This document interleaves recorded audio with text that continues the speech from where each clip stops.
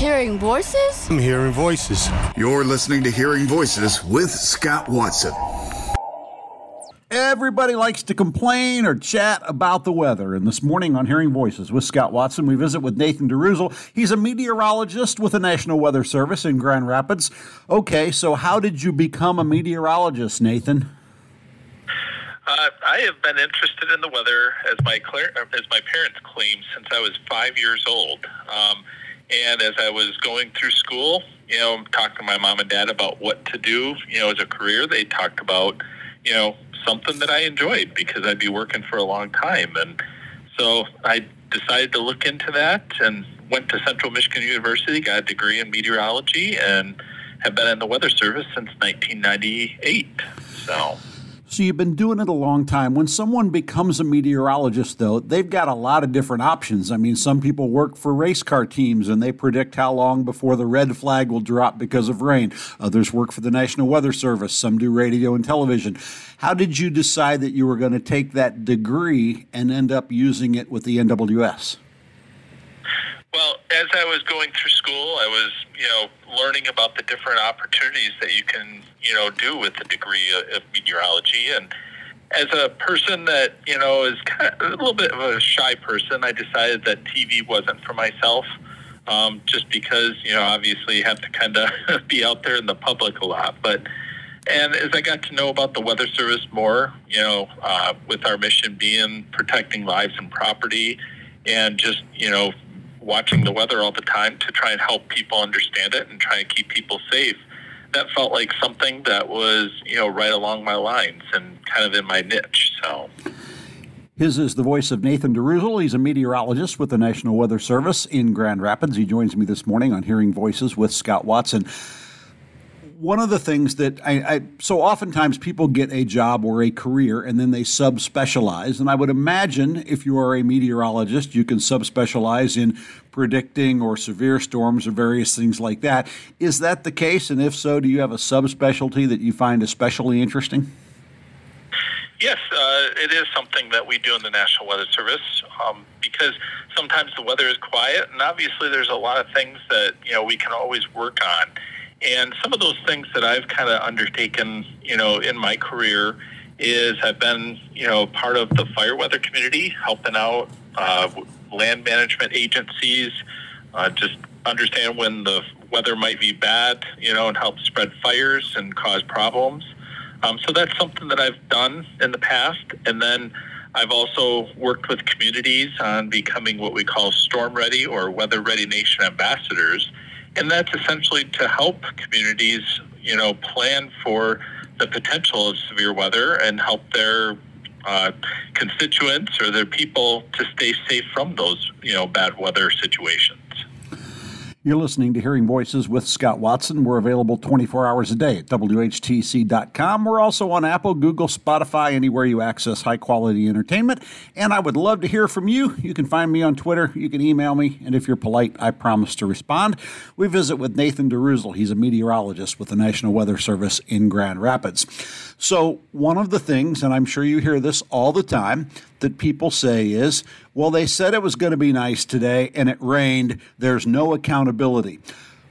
How competitive are you? In other words, do you guys keep statistics or do you personally keep statistics on how right or how wrong you got it on any given holiday weekend? There are certain statistics that we are actually responsible for being a part of the National Weather Service and essentially having to answer to Congress. They want to know, some of those stats. Now, I will say that, the people, at my office and in the agency are very dedicated people and don't like to be wrong in forecasting the weather, but the weather is a very, very difficult thing, especially certain places, whether it be in mountains or the Great Lakes, downwind of Lake Michigan. Those can be some very challenging things. But what I will say is that, through the course of years, we have learned a lot. We continue to learn a lot, and we continue to try and strive to having the most accurate forecast as possible. Weather is not an exact science, and, as good as our data is, it cannot totally mimic what, the entire world is doing as far as the weather is concerned. So, how much of forecasting the weather is dependent on what I will call technology, radar, computer models, things like that? And what's the human element? Because I know there are certainly times when I can look out my window and I can say, today they said 5 to 7 mile an hour winds, gusts to 11 miles an hour, but I see whitecaps out there, and it takes more than 11 miles an hour to make whitecaps. Sure. No, that's a very good point there. And, I will actually continue with that thought there over the lake. So, we have a good idea a lot of times of when situations are going to happen, whether it be, beach hazards or small craft, advisories out there. We understand a lot of that, but we also know that there's a few situations that, kind of surprise us a little bit. And what happens is that we're always kind of in our minds looking back at the weather and seeing, did everything pan out, from our forecast? And if it did not, then we're looking to understand why, because we want to make sure that we, that those missed forecasts don't happen again, or that we can limit those. So going back to your original question on things, obviously we use the technology. We use the radar, we use satellite, we use observational data, things like that, quite a bit to see what's actually going on. Buoys out in the water. And, we use the forecast models, the computer models that try to model the atmosphere out there.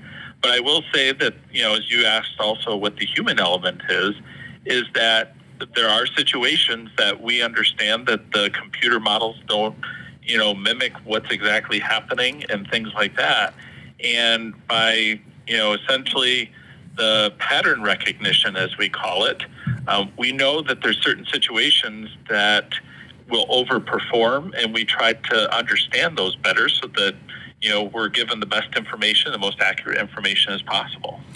We wind up with Nathan Jeruzal this morning on Hearing Voices with Scott Watson. What's been the coolest moment you've had as a meteorologist so far? I would say, some of the coolest moments that I've had as a meteorologist is seeing when a forecast that you give to somebody, whether it be a road commission person or, we work with other entities, saving lives, when we see what our forecast does, the information that we give the people to make decisions to help protect people from the weather, that's some of the most gratifying, parts of my career, because you see right away that you're making a difference, that, you